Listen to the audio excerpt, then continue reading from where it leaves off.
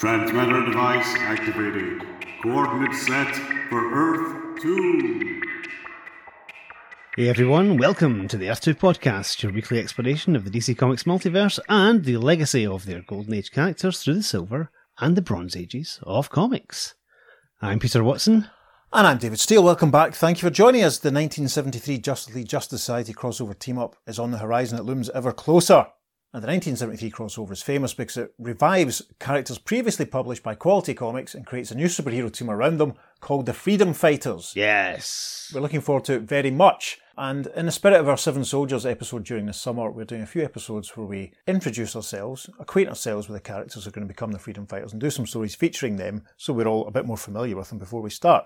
Now, obviously, last week we did our very enjoyable, well, we enjoyed recording it, absolutely, didn't we? yes. Great fun. Our Human Bombs episode. Or is it Humans Bomb? Discuss. Humans Bomb plus Bomber. Yes, anyway, there you go. But this week and next week we're going to do some stories in the sort of tried and tested, twists on legacy that we like to do to get used to some of the other characters. This week's episode we're going to meet Uncle Sam and the Black Condor, but before we get to the stories featuring Uncle Sam and Black Condor, we're going to do a very interesting piece from issue 2 of Uncle Sam Quarterly, published on the 17th of December 1941. Very soon indeed after Pearl Harbor. Certainly was, yeah. Gosh, crikey. What, a week and a half? Mm-hmm. It's terrifying to think about, isn't it? Mm-hmm.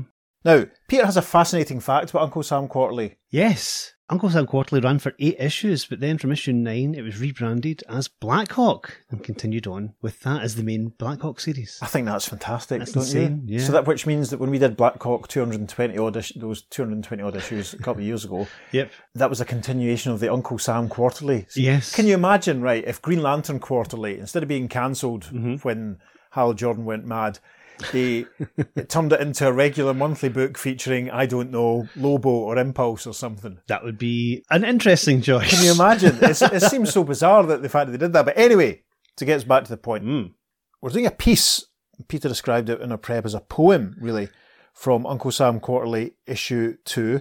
And there's something very special about this, isn't there? There is indeed. This is the only time in Quality Comics history that the Quality Comics heroes appear to team up together and indeed even just interact with each other. It's very interesting. I mean, is this in the public domain? Can we put this? Will we be able to put these entire pages on We will be putting all these socials? pages up. Good. Yes, all the stories we're doing today are public domain comics and are available from the Digital Comic Museum and indeed Comic Book Plus. Good. So there we are. Good. So we'll pause for a sec while you go and log on to either of those websites and look up Uncle Sam Quarterly. Yes, so we begin with The Villain's Revolt. Now this is basically an illustrated poem, a few verses with drawings beside them, so we'll see how we get on. The Villain's Revolt is sort of there in a nice big caption, and there's a sort of subheading which says, "Who swiped my comic book?" And there's a sort of insert of Uncle Sam. That young old face and little white chin beard and his Yankee Doodle hat, and he's saying, "Tisk, tisk, tisk." And the piece begins with, I suppose it's almost a sort of generic cartoon sort of bad guy. He's wearing a purple suit, he has a swastika armband, he has a horrible hooked nose, he's a big cape and a big hat, and the hat is something, has a mortgage deed tucked into it. He has green skin, a big moustache, big ears, what looks like a false prosthetic nose, maybe it's just the way it's shaded, dark green hairy hands. There are nails in the soles of his boots. He's a pistol and a holster at his waist. Grotesque, and he's carrying the sign that says "The Villain's Revolt, Who Swiped My Comic Book." And the poem begins. Oh, hark to the tale of the terrible crime, which eclipses all things from the dawning of time, how the fiends from comic books leapt from the page and ploughed under the heroes in terrible rage. Now in comic books, the hero always triumphed over crime, and the nasty villain suffered, and the world was all sublime. Oh, the ladies cheered their hero, and the crowds let out a roar, while the good guy smacked the villain through a triple-plated door.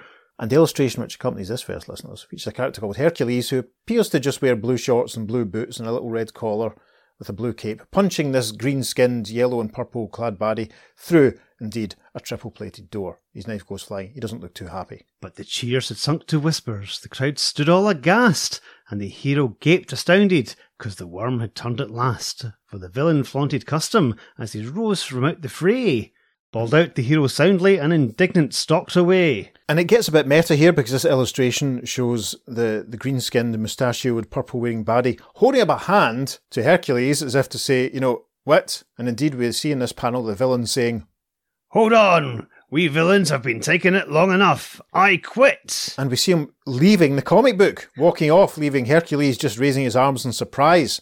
Gasp. They're all very meta. He then called a strike of villains. All the heroes had no foes. While the comic artist pleaded, the villains picketed in rows. Then the Super Fiend decided that to cap his victory, he would kidnap all the artists in the comic factory. Yes, and this illustration shows a comic artist being pummeled as he sits at his drawing board, and what looks like military figures, and a lot of other villainous-looking characters, some of whom may have well appeared in Quality Comics, but we haven't had the time or the resources to actually dig out. There's someone who looks kind of like Morticia from the Addams Family. Yeah. There's a big, brutish man in a purple military uniform with gold epaulets. There's another guy at the front who looks a bit more Axis in his inclination, and they're all carrying signs that say things like, "Curses, unfair to organised villains. We've taken it in the chin long enough. Yeah, we quit, me too," etc. And the next verse reads as so. Then he outlawed things like heroes, made the fiends the super race, threatened death to all cartoonists if they drew a handsome face. So the heroes lost their power. All the fiends were overjoyed, and the erstwhile mighty heroes joined the ranks of the unemployed. This is great. We see a few comic artists, a line of them in fact, all tied to their desk with ball and chains, and the big green-skinned villain looming over them. And we see a queue of superheroes walking past a sign that says Breadline. Now at the front is the aforementioned Hercules. Behind him is the red-hooded figure of Neon the Unknown, who we will see again far in the future in the pages of All-Star Squadron. Yes. Behind him is Quicksilver, aka Max Mercury, and behind him is the Ray who will meet properly next week, but he's the all in gold with the fin on top chap from the Freedom Fighters. So you probably, if you listen to this podcast, you're going to know who the Ray is. And there's a few other chaps behind the Ray who we're not too sure who they are, to be honest. The next verse reads, When the children of the nations saw their heroes in this plight, it destroyed their faith in goodness, and they started into fights. Then they wouldn't eat their oatmeal, and the good kids pined away, while the tough ones just got tougher. Yes, sir, crime was here to stay. Yes, and the accompanying illustration just shows a few, very like Jack Kirby street kid gang characters just sort of fighting each other. There's a couple of little boys fighting, a couple of little girls rolling about on the ground, pulling pigtails and throwing dollies. One kid smoking a cigar by the looks of it. Gosh. And someone else bawling their eyes out because their bowl of oatmeal has been upended in the ground. The next verse reads, So the schools all closed their portals, for the kids just wouldn't go, and the villains ruled the country. Oh, it was a bitter blow. Then our Uncle Sam took notice, and he said, This mustn't be, for these things can't be permitted in this land of liberty. The illustration to accompany that verse shows Uncle Sam, resplendent in his red and white striped trousers and blue tailcoat and Yankee Doodle hat and bow tie, shoving a very tough-looking kid out the way, and he walks past a building which has closed written on it. The next verse reads, So he smashed into the workshop in the comic factory, and he cried, See here, you scoundrel, you just listen here to me. Now you liberate these artists and be quick about it too, for the country's in a nasty state, and all because of you. Presumably, yes, indeed, the building that was closed was where they make the comics, because we can see the illustration for this verse sees Sam approaching a building with Comic Book Factory written on it. I'd like to work there. And there's another accompanying image of Sam punching through a big iron door and punching the green-skinned, mustachioed, purple-hatted villain, who's been the menace all the way through this, square in the jaw, sending him flying. The next verse. But the villain merely snickered as he twirled his black moustache, and by pushing down a lever caused machinery to clash. Then a copule snagged a coattail. Swish, our uncle disappeared. Through the eye machine he hurtled. How the villain snarled and sneered. And that's basically what we see. We see Sam's coattails getting caught. Well, it's kind of like a big fancy mangle. Mm-hmm. And then Sam popping out the other end. And it seems though his trousers and his clothes are now covered in eyes. It's the only way I can put it. As I say, these pages are going up, so you'll be able to have a look for yourself.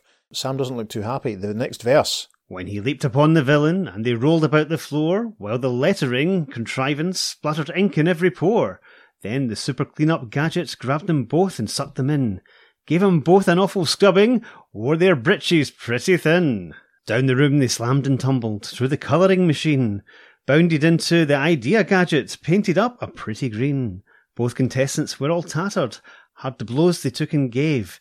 Though our Uncle Sam was winning, still the fiend would not behave. And the accompanying images basically just show Sam battling with the green baddie, falling into ink and then falling through other machines as described. You'll be able to see these on the socials. They'll do a much better job than me attempting to describe it, to be honest. And we reach the final page. So our hero slammed the villain, and he fell into a slot. Then the thing that cleans up errors put the villain on the spot. For the ink eraser ground him to a smudge upon the floor. Then the white paint smoothed it over, and the villain was no more. Yes, we see Sam knocking the villain into another mangle-type squeezing device, and then almost like a mechanical arm attached to a wall with a brush at the end, painting over him with the white paint as it describes, just smooshing him out completely. With the wicked fiend defeated and the comic artists free, things were slowly slipping back into the way they used to be. Super guys were reinstated as the Wonder Men of yore, but the thing that worried Uncle was the strike outside the door. Yes, the heroes being revived is illustrated by a nice shot of Black Condor flying past, and we see some artists working. Actually, it seems that they're scooting about on bikes, and one guy seems to be in a toy aeroplane of sorts, as they illustrate, but there's also an aerial shot of Sam's head poking out the chimney of the comic factory, looking at the striking villains who are walking about outside. Sam again shakes his head and says, "Tisk, tisk, tisk," and the next verse reads, So he gave the fiends a lecture on their status in the land, and he made them think that villains were a necessary band, because the kids must have their heroes and the heroes must have foes, so the villain should return to work before the trouble grows. A nice shot of Sam lecturing the bad guys, some real grotesques. You see the woman who I compared to Morticia Addams. She's got green skin. You can see them all their signs. One guy with a very grotesque face holding a sign says, "We crooks are being robbed." Another guy looks like a bit more generic bad guy holding a sign saying "unfair." I'm going to be uncharitable and say the second guy actually looks a bit like me, to be honest. If you ever imagine what Dave Steele looks like. But anyway, the final verse. So the villains all returned to work, contented with their lots, and Uncle Sam had kept the land from going all to pots. Now the kids all eat their oatmeal, and they go to school in time, and the nasty villains suffer. Now the world is all sublime.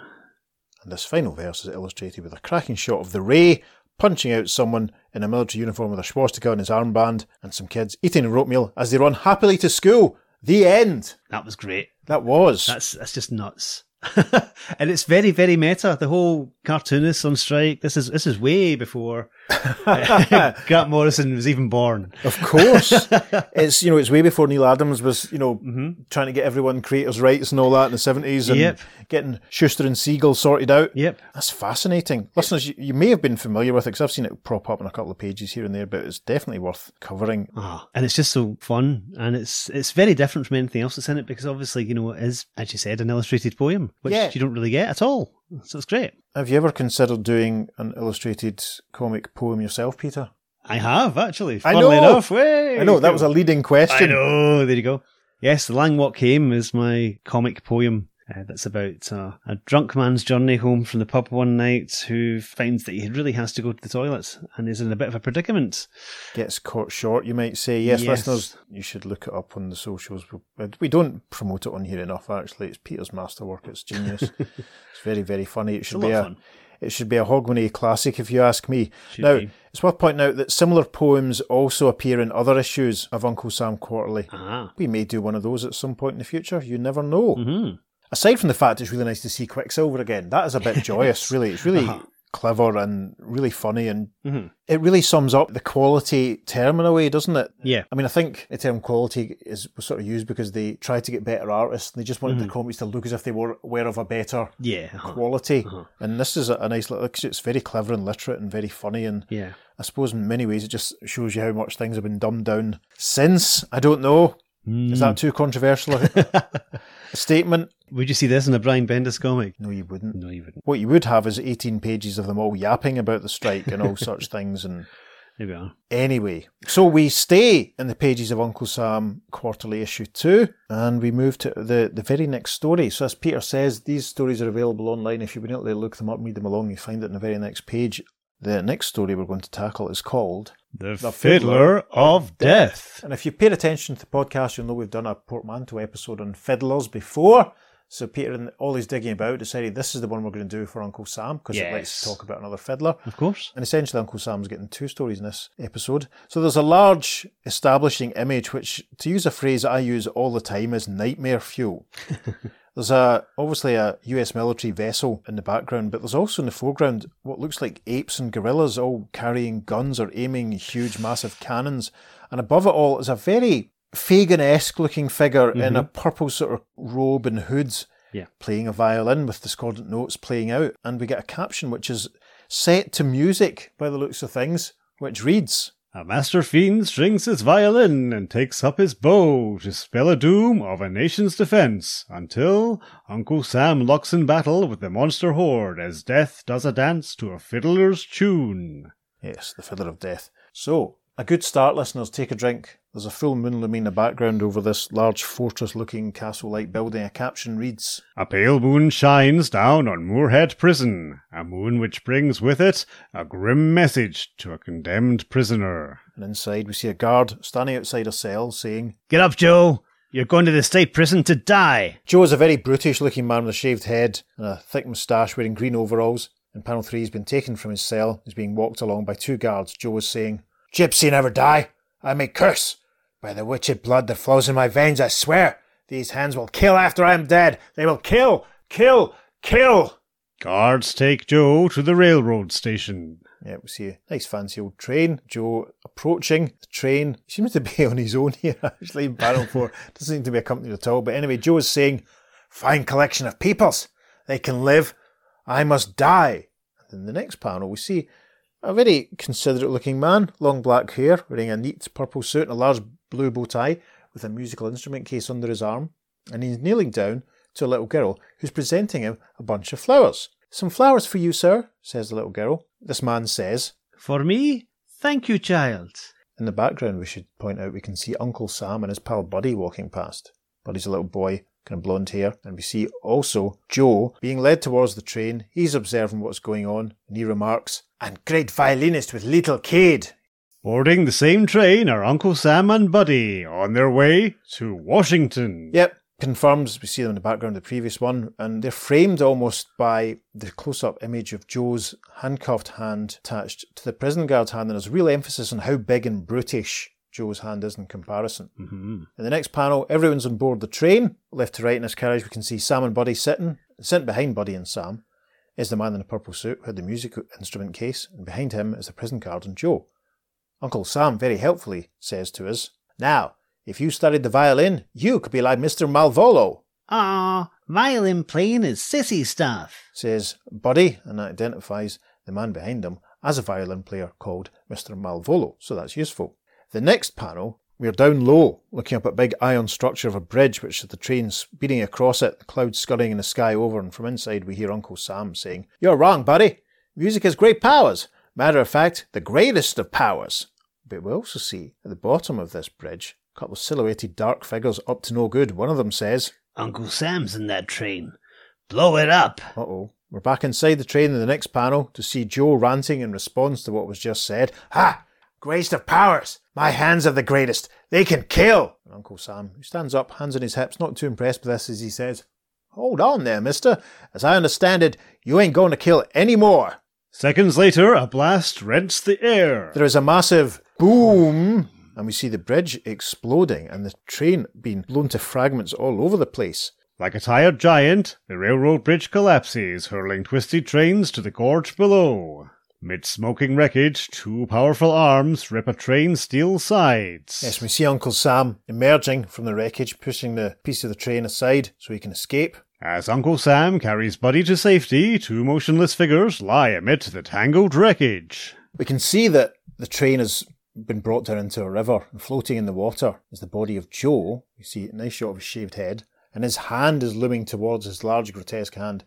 Malvolo is clinging to a piece of wreckage beside him, his hair draped over, obviously not doing very well. From a nearby hospital, doctors speed to the scene on an errand of mercy. Yep, an ambulance can be seen in the background, medical men rushing down towards the wreckage. We see what's left of the bridge up high above, and the caption for the next panel. Siren screaming, an ambulance races with death. It carries Joe Romani and Malvolo. Yes, it's a see what you see caption there, listeners. You see the ambulance speeding away, and another caption sets the scene.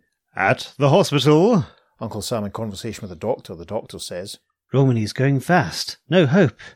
Malvolo's hands are shattered. I wonder if... You got to save Malvolo, says Uncle Sam. And the caption for the next panel. The cold eye of a spotlight outlines white masked figures bent over operating tables upon which motionless forms submit to the probing and cutting of surgical steel. Caption does a lot of heavy lifting there. Very economically told. There's a shot of some surgeons carrying out work under a spotlight. Yeah, that's basically what we see. It's very, very effective. There's a slow dissolve. The next day, as a figure, Malvolo awakens to consciousness. Yes, Malvolo in a hospital bed, being visited by Buddy and Uncle Sam. Malvolo, he looks a little different, but we'll come to that in a second as to why. Malvolo says, You have been very kind.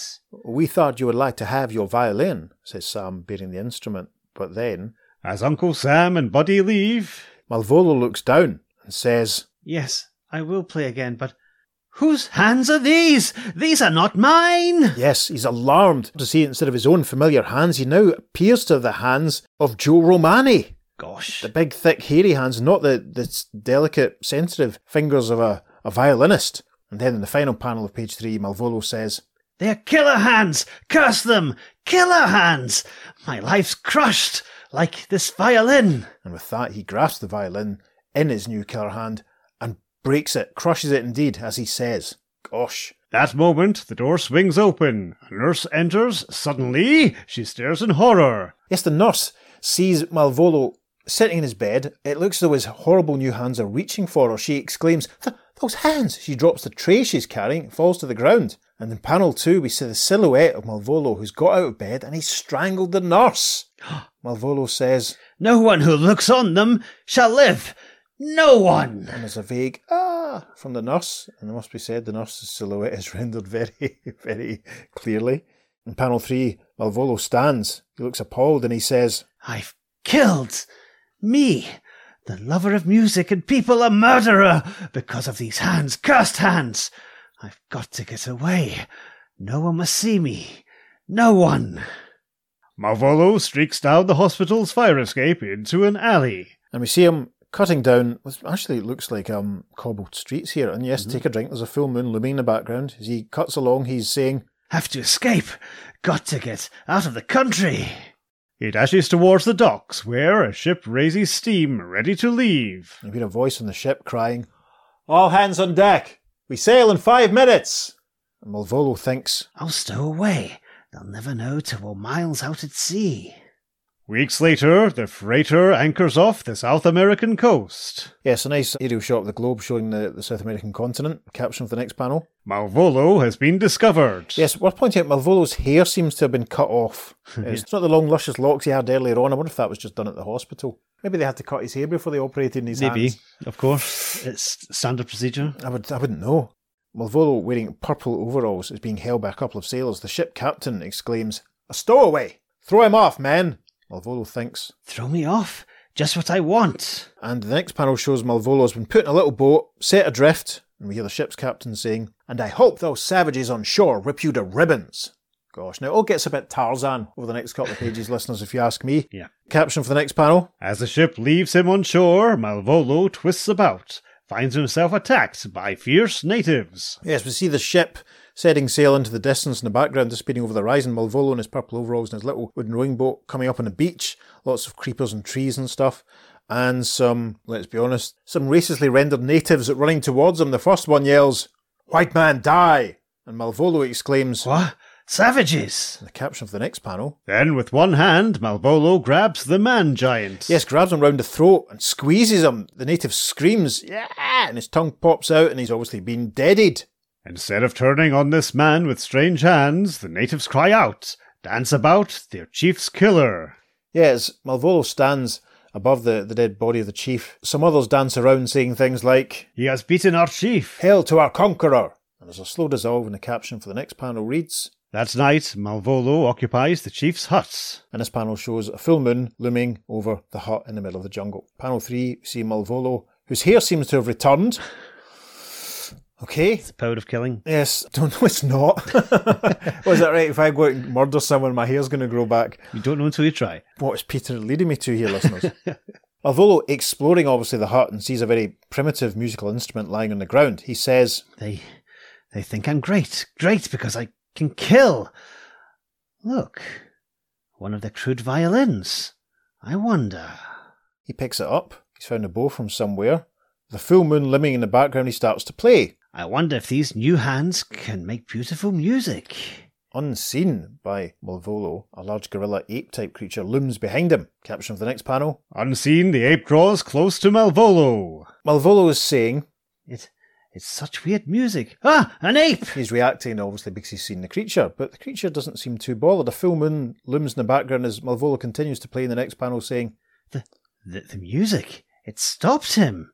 The music's doing things to him. this is very reminiscent of the Tarzan book I read a few months ago, actually, in some ways. That had a lot of stuff with huts and people rushing in and out of them, that's Okay. all. The next panel shows the ape leaving the hut and Malvolio's voice from inside. Get out, ape! Get out! An insert panel shows him playing on this new primitive violin. Can there be power in my hands? Power to play tunes at command? I'll try something. So he fiddles away again. Stand before me! Yep, and the ape stops in its tracks, turns around and faces him. He's obeying. I can do things with this savage instrument. Why, I can command the brutal apes of the jungle. The brutal apes of the jungle, of course, didn't support menswear. They were too busy supporting Cooler Shaker that night. Malvolio beats a path to the jungle and, with his violin, plays a weird melody, a compelling tune that makes slaves of primitive beasts. Yes, a full moon looms in the background as Malvolio plays on his violin and the apes and gorillas dance all around him. Indeed, Malvolio, to reiterate this, says, Dance, you devils, dance! You're my kind, gruesome, fearsome.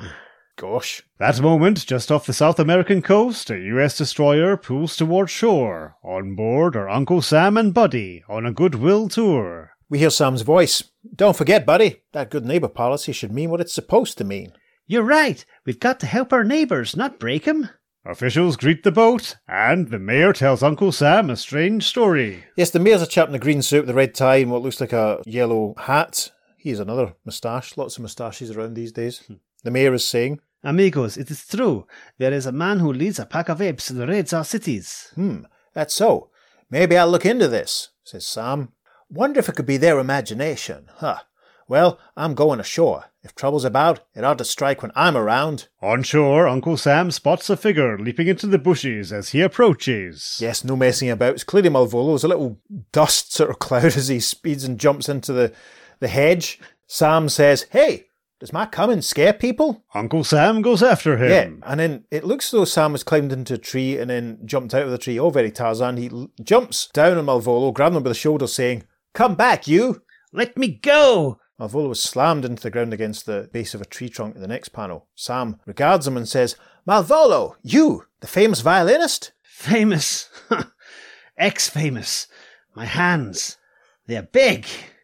Hopefully helping, Uncle Sam takes Malvolio back to the US warship. Hopefully helping. The Montrose Avenue track 2 on their album was called Helplessly Hoping.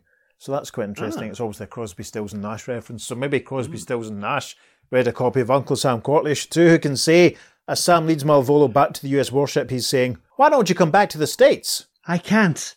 They'll all feel sorry for me. A slow dissolve. Aboard the ship.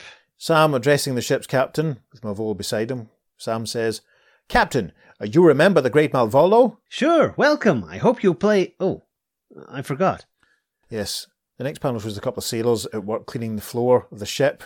Sam and Malvolio seem to be lurking nearby, overhearing the sailors' conversation. The first one says, Sure feel sorry for that guy. and his pal says, See those hands? and the next panel is very interesting. It's a shot of Malvolio looking completely unlike how he's looked in every other panel of the story. It's like we see him through a ship's porthole. Must be a dirty porthole. Maybe that's why it's got that strange tint in his face. What's a dirty porthole? An unwashed one. Oh, right. I just thought the way you said it, I thought you were trying One for to... Tony Esmond there. I thought, is that something from the Viz Profanosaurus or something? A dirty Portholes porthole. supported menswear. A dirty porthole. Good grief. Apologies, Steve Higgins.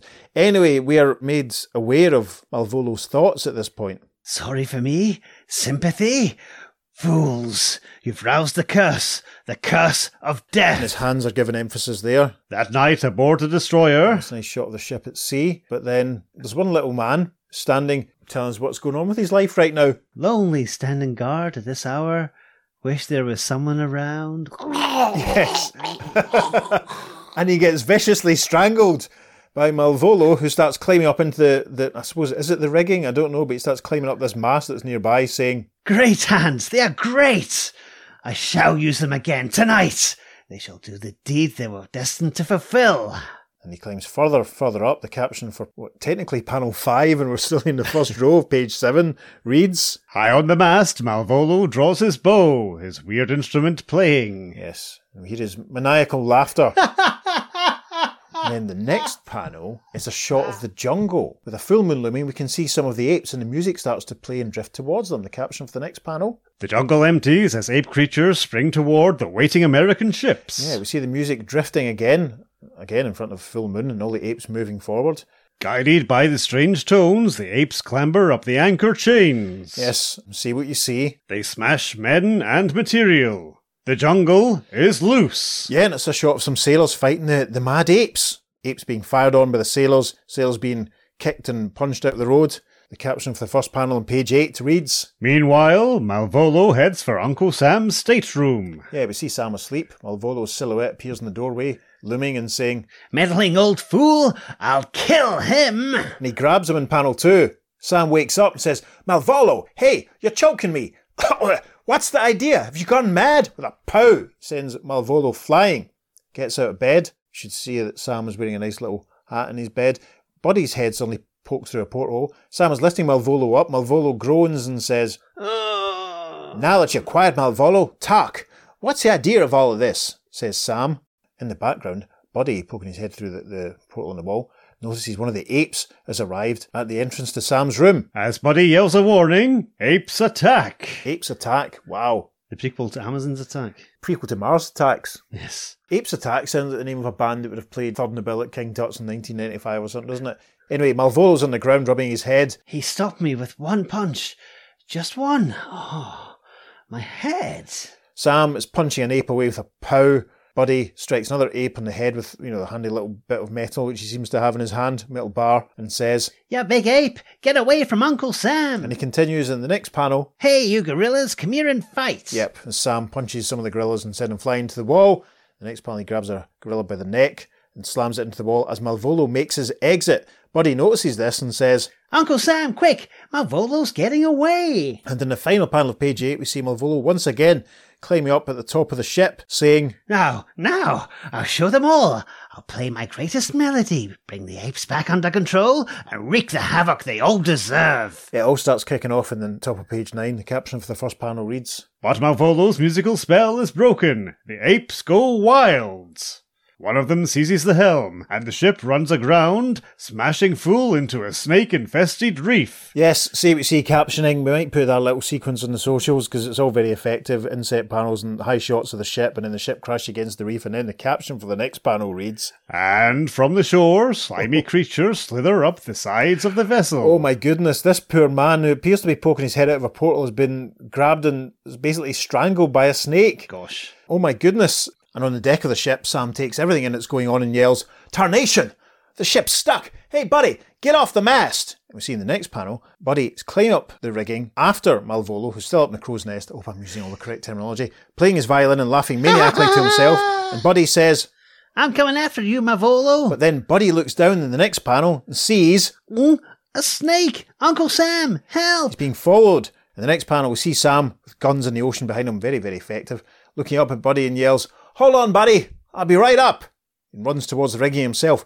Buddy yells, He's coming for me, help! You see the snake rearing up and getting closer. And the caption for the final panel of page 9. As the snake strikes, Buddy is frozen with fear. But just in time, Sam reaches up and grabs the snake, stopping it from striking at Buddy, and Sam says, Come here, you overgrown angleworm. Caption for the first panel of page 10. As Malvolio slides from danger's path, Uncle Sam grapples with a powerful snake. Yes, as Sam is battling the snake, Malvolio has jumped out the crow's nest and started sliding down a pole behind him. He hurls it down, and its sagging weight shoots hard upon Malvolio's head. Great shot of Sam throwing the snake, and the snake colliding with Malvolio, whose hair seems to have vanished again, still holding his violin.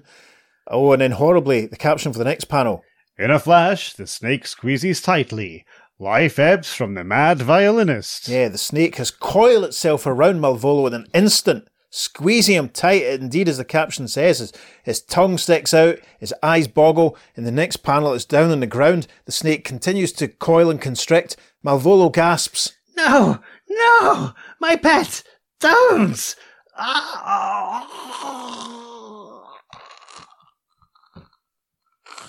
High up in the rigging, Sam and Buddy look down. Sam says, "Nothing we can do, Buddy." You guess Malvolo's done for. Caption for the next panel.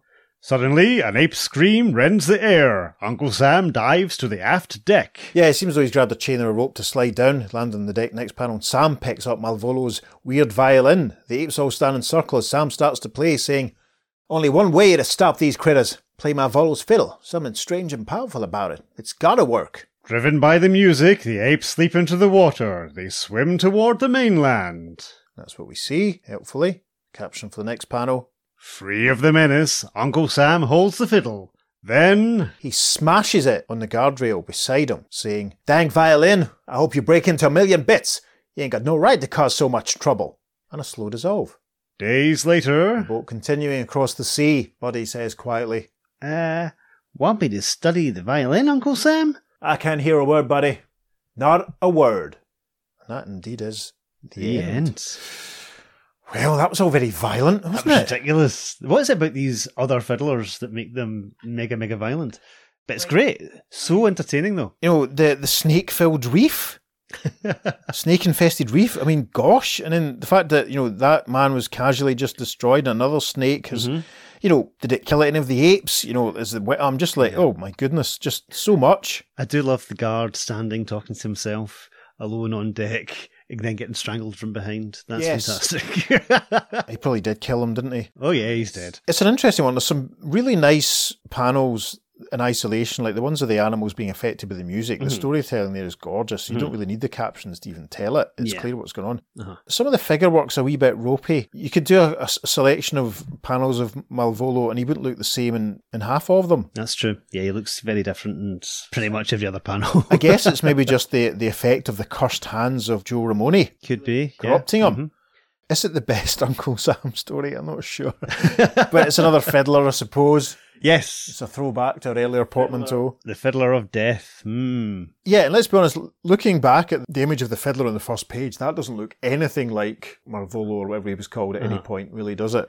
No, it's true. He doesn't have a hood up, no. The weird staring blue eyes look a little different, but I suppose it does show it shows the apes manhandling the guns and all that. That doesn't really happen either. No. That's the equivalent of one of those Hammer horror posters that makes you think it's going to be all boobs and fantastic special effects, and you watch it and you go, right, okay, There you go. not quite. Speaking of Hammer movies, it's very much an old horror trope, having the hands replaced and being possessed by the very killer's hand. Hands of Orlac or something, Yeah, or what's that episode from Dr. Horror's House of Horrible with the feet? Feet of Death. Yes. Which is fantastic, which, funnily enough, co-stars Jonathan Cake. Who played the Shade so well in Stargirl, that's right. Yes. I remember when I told you that, you were very excited. I love the fact that Uncle Sam sleeps in a nightshirt. That's pretty cool. Is it not Voodoo Feet of Death? I think it's Voodoo Feet of Death. Something like that, Yes. yeah.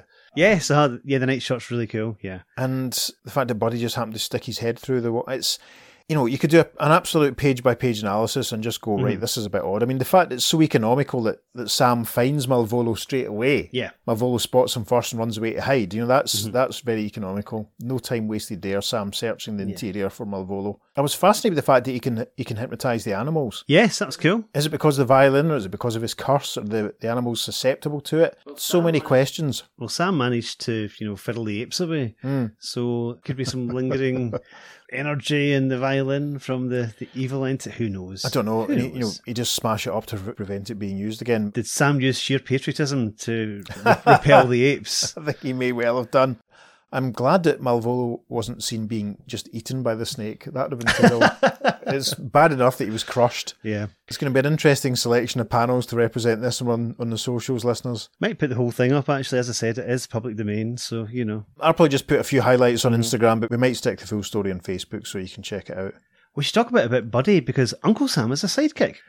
And that's something that is pretty much not referenced at all since he actually comes back, to be honest, in the Bronze Age. That's a fair point. All through the Golden Age, he had a kid sidekick called Buddy. Yeah. Not even mentioned, as far as I'm aware, in the Stargirl miniseries either. I don't know. I mean, I'm not familiar enough with Sam to know how many stories Buddy was in. Oh, he's in a lot, etc. yeah. Is he? Right, yeah. okay. I suppose he's just some generic little kid that, that kids can sort of imagine was them, I suppose. Yeah, I can't remember the origin of Buddy, but yeah. A very grotesque story in places.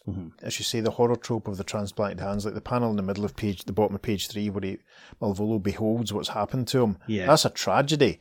That old joke, well, doctor, will I still be able to play the violin? Could you play the violin before the operation? Well, no. It's that the one that I'm mangling, the one I mean. Yes, this was all over the place. From train bridges being blown up to natives and apes and snakes and stuff. Yeah. That panel with him looking at his giant hands kind of looks a bit Hank McCoy-ish, doesn't it? It does a little bit. Yeah. Yeah. It did remind me of a Tarzan book, though, in a lot of ways. The way the change of locale and the coincidence levels and stuff, and the violence as well, to be honest. Yeah. It's very, very of its time, I suppose. Always makes you think the Comics Code had a point. When was the last time you saw a bad guy getting killed by a snake? Yeah, not hugely often, is it? Or falling into quicksand or something else. It feels very, very old school. But still, great fun. Oh, absolutely. That's one of the reasons why I chose this as the Uncle Sam representative story. Yeah. And it was mostly because there's a fiddler in it, which is great. Yes. Check out our Fiddlers 3 episode, folks, if you haven't already. Please do. One of our favourites, one of our absolute favourites. So, our next story, we're jumping back in time, actually, a little earlier in 1941 to Crack Comics issue 14, published back in May. Peter's going to tell you about the cover. Yes, it says July, number 14, 10 cents at the very top. Crack Comics, quality comic group. Down the left-hand side, we have 4 circles, highlighting some of the characters you'll find in this very issue. You have the Clock, Alias the Spider, Molly the Model, and Ned Brandt. Ned Brandt, is that about an uneducated delinquent called Brandt? Could be. Who just bombs around? Could be. That's fascinating. Ned's a Scottish word, listeners, for a wee bam, a wee guy that's just... Anyway. Yes. But the main image on the cover says The Black Condor in another thrilling adventure. And we have the Black Condor indeed. He's flying into action. It looks like it's almost like a mine shaft. Kind of. There's someone manacled to a wooden beam who doesn't look too healthy. Black Condor's flying in, punching a guy who's got a whip. Gosh, this is horrible. Yeah, the guy with the whip is hooded and Black Condor's wearing bright red lipstick. It's almost like, is this Black Condor in the adventure of the bondage dungeon? Could be. Let's read on. We'll have to crack on, if you pardon the pun, and find out. Right, our opening splash image, very, very striking.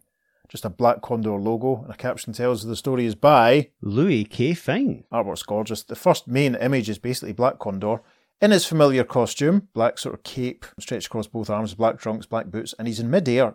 Looks like he's punching out someone wearing another almost identical costume, but the colours are paler. Very, very interesting. And there's some sort of industrial situation going on in the background, and an establishing caption reads, The scholarly Senator Tom Wright and the mighty Black Condor are one and the same, though this fact is known only to Wright's fiancée's father, Dr. Foster. Now, into the thick of industrial strife, the Condor smashes to expose an impersonator. Gosh, right, you got that, listeners? There's another little insert panel at a nice 45-degree angle, which shows a man with white hair and a brown suit with looks like some money in his hand. Looks very, very proud of himself. Looks like he's in an office, the big window behind him. The caption reads, While in his distant tower office, the political and industrial tyrant Jasper Crow, attired in dictator-like regalia, gloats over his foul slave-driving profits. This is all very topical, isn't it? Mm-hmm. Okay, so, caption for the first panel on page 2. One of Crow's great plants is now a hotbed of violent labour unrest. Yeah, it's a big shot of a factory with chimneys and a railway line and lots of workers moving around. Panel 2 is a chap in an orange shirt talking to an older man in a hard hat. The younger man in the orange shirt is holding some notes in his hand, banknotes in his hand, and he's saying, There, look at that, script. We get paid with nothing but paper, and only good at Crow's own company store. And the older chap in the white hat and the yellow hard hat says, Yeah, and we ain't going to stand for it any longer. That's pretty poor. Paper, only good at the company's own. That's very modern. Gift vouchers. Yeah, paid in exactly. Gift vouchers. Getting paid in blooming, oh my goodness. Well, caption for the next panel. Among the great machines, angry protests are heard to mount. Beautiful technical drawing here of cogs and wheels and industrial equipment, and a couple of lads are there. One guy, also in an orange shirt, says, Suckers, that's what we all are. The chap next to him says, Nobody makes a slave out of me. Well, let's throw a scare into Crow right now. Listen. I'll tell you how to start, says the man in the orange shirt, looking very, very mad-eyed and focused. But a company spy listens in on the plot. Yes, again, very nice, precise technical drawing of some of the equipment. The guy in green is lingering in the background, and he says, Jasper will be glad to know this. Soon the great machinery grinds to a stop. Small knots of workers begin to converge into one large group. Yep, another man standing up above and amongst the giant cogs, addressing the crowd, saying, Men, now is the time to strike. Are we together? Sure, we're together, says one younger man, and the guy in the orange shirt who looks very like the guy we saw in panel 2 is saying, Crow's done rubbing us into the dirt. But company policemen grimly spring into readiness. Yes, uniformed policemen, 2 of them grabbing their batons, starting to run. The first one says, Warn the men in the yard. First panel of page 3, we see the company policeman paid by company vouchers. It's all very modern, isn't it? Good grief. The foresight is astonishing. See a bunch of them rushing into action. The guy at the front saying, This fuss is no joke. I'm afraid Crow has dug these guys into mean states. Yeah, they're not happy about it either. Caption for panel 2. And hatred charges the air as the police barge into the surly workers. Yeah, we see the police starting to strike the workers with their batons. The first cop says, You sharp guys only get lumps for your trouble. Another one says, Come on, break it up. And suddenly, like a dark angel of peace, the figure of the Black Condor is seen on a building. Astonishing panel. It's great that these things are in the public domain. Yeah. That increases everyone's chances of being able to read along with us. This is amazing. It's almost like it looks like a spotlight, but it's one of the chimneys. Mm-hmm. Behind the silhouetted figure of the Black Condor is his arms stretched out, showing his sort of wing-like cape. And one of the boys down on the ground spots him and yells, The Condor! Look! He's come to help his men!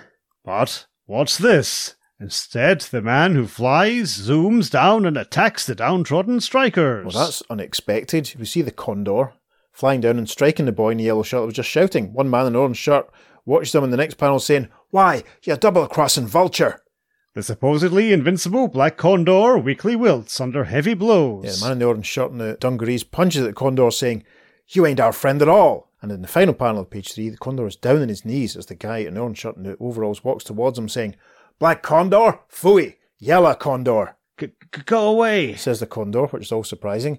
And the caption for the first panel of page 4 reads, And the amazed workers see the Condor run in cowardly terror. Yep, Condor with his cape up to his face, running away, followed by some of the workers. In panel 2, it looks like they're running along the top of one building. The man in the orange shirt yelling, Ha! Why don't you fly?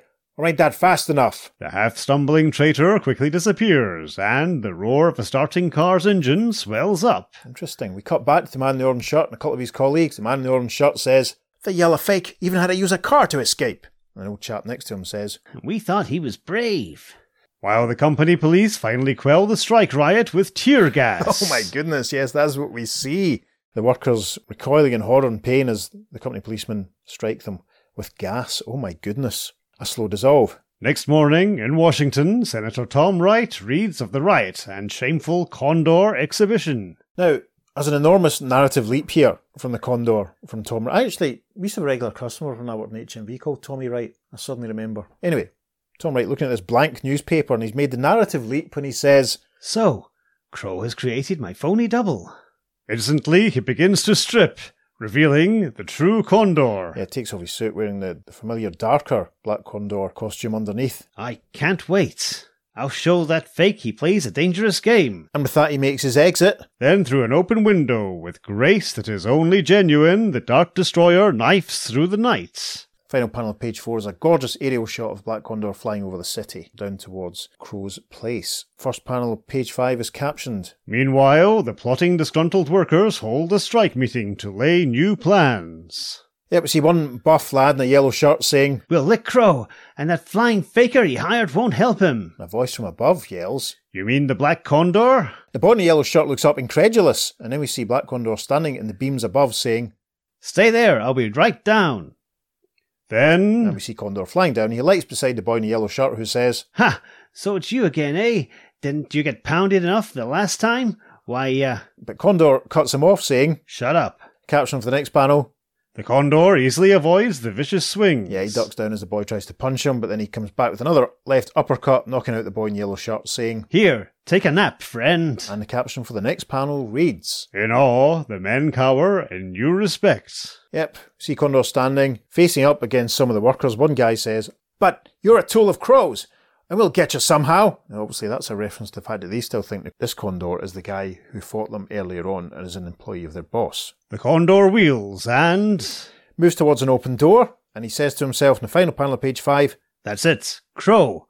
I'll call on him now. and we arrive at the top of page 6. And in a fortified retreat, Jasper Crow glowers like a maniac over his riches. Yes, we see Jasper, all dressed in brown, trousers tucked into his boots, make of that what you will. He's a weird sort of harness round his, from his belt round his chest. I suppose that's what it says at the start about him looking like a dictator. He has white hair, glasses, very exaggerated features, and he's on his knees looking in this little box of money, saying, Ha! My empire, and all built on those fools. Soon I won't care if they do strike. I've bled the business's resources. Ha! Suddenly, an ominous shadow falls on the wall. It grows. Yes, very familiar shadow. We know it's the Condor. Jasper gets to his feet. He's lit by a candle inexplicably in this panel. Maybe that's why he made all his money. Yeah. Uses candles instead of electricity. A man after my own heart.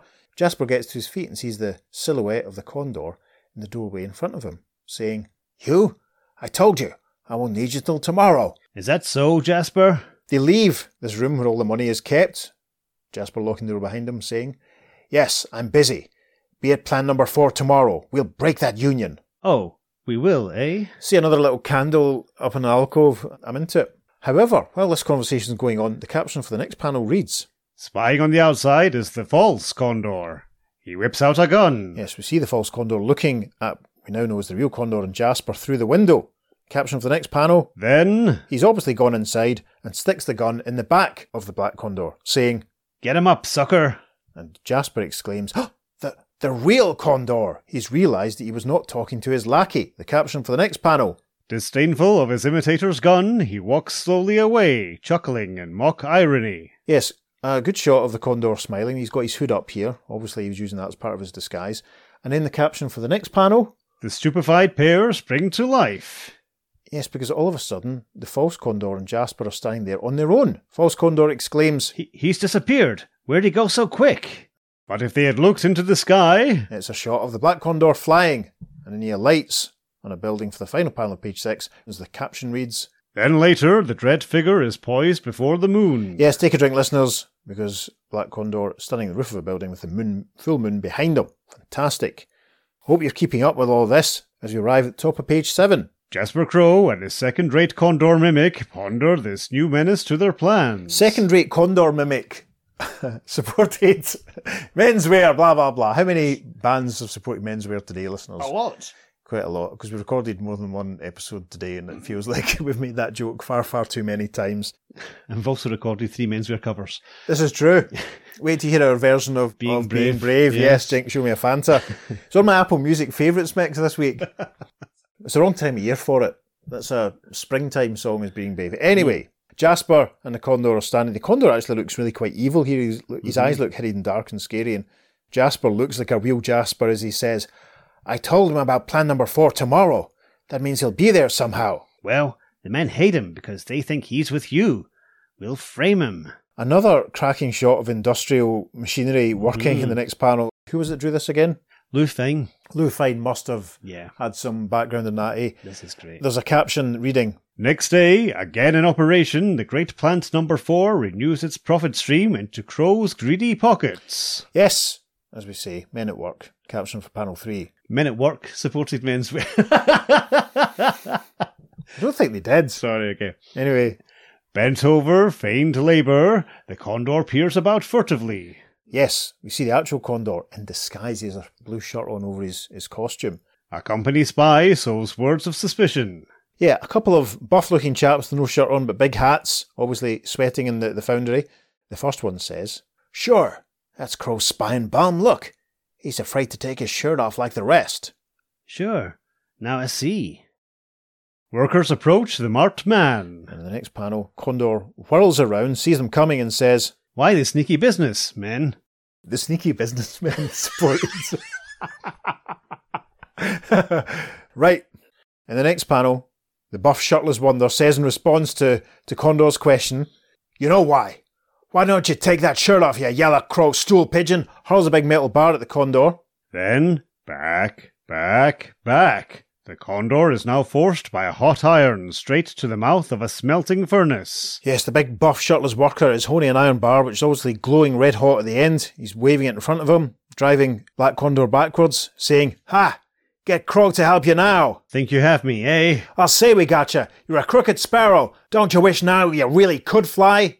With inches separating him from death, the Dark Destroyer coolly sheds his shirt. And indeed, Black Condor starts to disrobe, saying, You wish for me?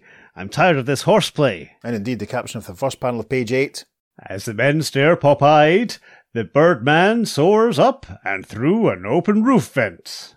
He circles the plant once, twice, then in a screaming dive he heads for another opening. This is just gorgeous. Again, the detail from Lou Fine, the caption for panel 3. Soon workers look upwards to behold the awe-inspiring figure. Condor has flown back in and alighted on a steel girder above some of the workers, saying, Listen, men, listen to me. "Listen to Me" obviously was a top 10 hit for the Hollies, who I worked for last Friday. There we go. Buff worker man says, He really can fly like a bird. And a very moody shot, a side profile of Condor here. He looks very much like the young John Hurt, it must be said. He's saying, I'm your friend, the real Black Condor. You were fooled before by one who imitated me. My double works for Jasper Crow. I'll take care of him. a caption for panel 6. Ever on the alert, again a company spy views the scene. Yeah, I'm not into these company spies. We see one guy looming and lurking, lit up by the foundries, saying, the real one. Jasper better know about this. A phone call interrupts a talk between Crow and his false condor. Crow and the false condor in the office. We see him replacing the handset, and Crow says, "That devil is in plant 4 again," What will we do? says the fake condor. However, A crash, and... yep, the real condor bursts through the window, saying, You won't do a thing, because I've decided to bring to an end your evil deceptive plots. the final panel of page 8, we see the condor flying, the false condor and Jasper, up in the air over some buildings down below. Jasper says, Why you? You can't do this. Take us down this instant, I say. Drop down if you wish, Jasper. That's one sight I'd love to see. And then in the first panel of page 9, Condor says, As for you, my clumsy image, if you can fly, you'd better begin right now. and with that he lets go of the false condor. Right, caption for panel 2. And on the ground... Yep, we see a couple of workers standing in front of the chimneys. One man in an orange shirt points and says, Look, it's the real condor. He's carrying a man. He's dropped one. In panel 3, Condor, still bearing Jasper, says, Now, wouldn't this be an appropriate place to let you fall, Jasper Crow? No, don't. I'll give you anything. Okay, first of all, I'll just turn you upside down and empty your bulging pockets of their greedy gold, squeezed from workers. Indeed, we see Condor tipping Jasper. The caption for the next panel, And the miserly Crow is engulfed by currency, which rains down to be snatched by workmen below. fantastic. We see captioning as we see a terrified looking Jasper, appalled as all the notes and coins fall from his pockets. Gosh. The following day, meek and still trembling, Jasper Crow signs a humane labour contract. Yes, we see Jasper sat at his desk looking very unhappy, but with a pen in hand, signing on a piece of paper. A couple of men look on. A full moon looms through the window, and we see what we presume is the Black Condor flying past. A slow dissolve. Later, the Black Condor has returned to the role of Senator Tom Wright. He calls his fiancée Wendy Foster. Yes, this panel's taken up with 2 little insert headshots of Tom and Wendy on the phone to each other. Tom saying, I'll be late getting over to dinner, dear. and Wendy replies, "Oh, did you read of what that glorious condor did yesterday?" No, dear, I've been too busy to see any papers. Because he's been a senator, you see. But anyway, that's us. That's the end. The end. Yeah. Oh my God, he just dropped the other condor from the sky.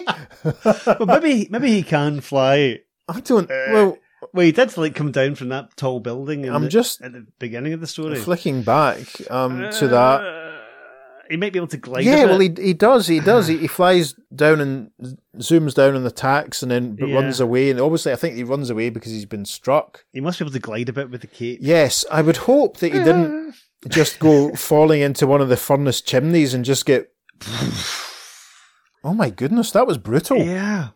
Jasper Crow is a recurring villain in the Black Condor series at this point. So, yeah. Interesting. Yeah. So it is kind of reasonable for him to jump to the conclusion that Jasper Crow is up to no good. Right, I see. Yeah, because I felt it was that narrative leap. Yeah. Because hang on, let's flick back. Because Condor says, is it when he's got the blank newspaper Mm-hmm. So Crow has created my phony double. So obviously, right. Yeah. So he has had run-ins with him previously. Uh-huh. I wonder if Condor suspected he was going to try and do this. May have done. Yeah, we don't learn anything about who the other Condor is. No, not at all.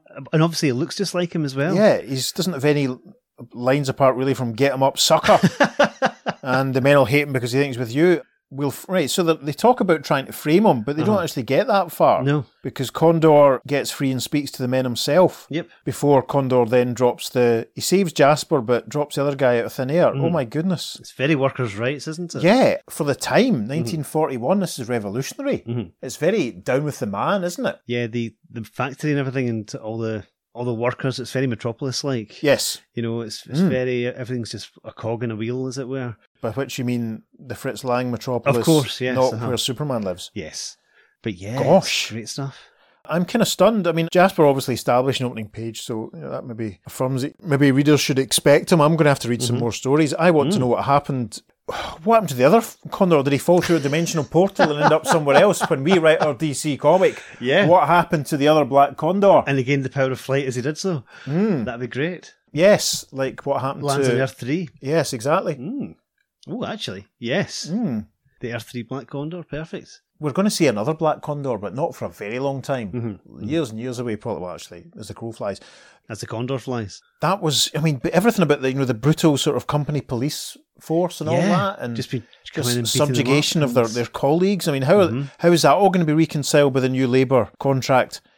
So many questions. And the moles that work for Crow as well, that, you know, are basically instigating things with the workers. It's really interesting. I mean, I genuinely can't imagine a story like this being done nowadays. No, definitely not. It's very political. It's so political.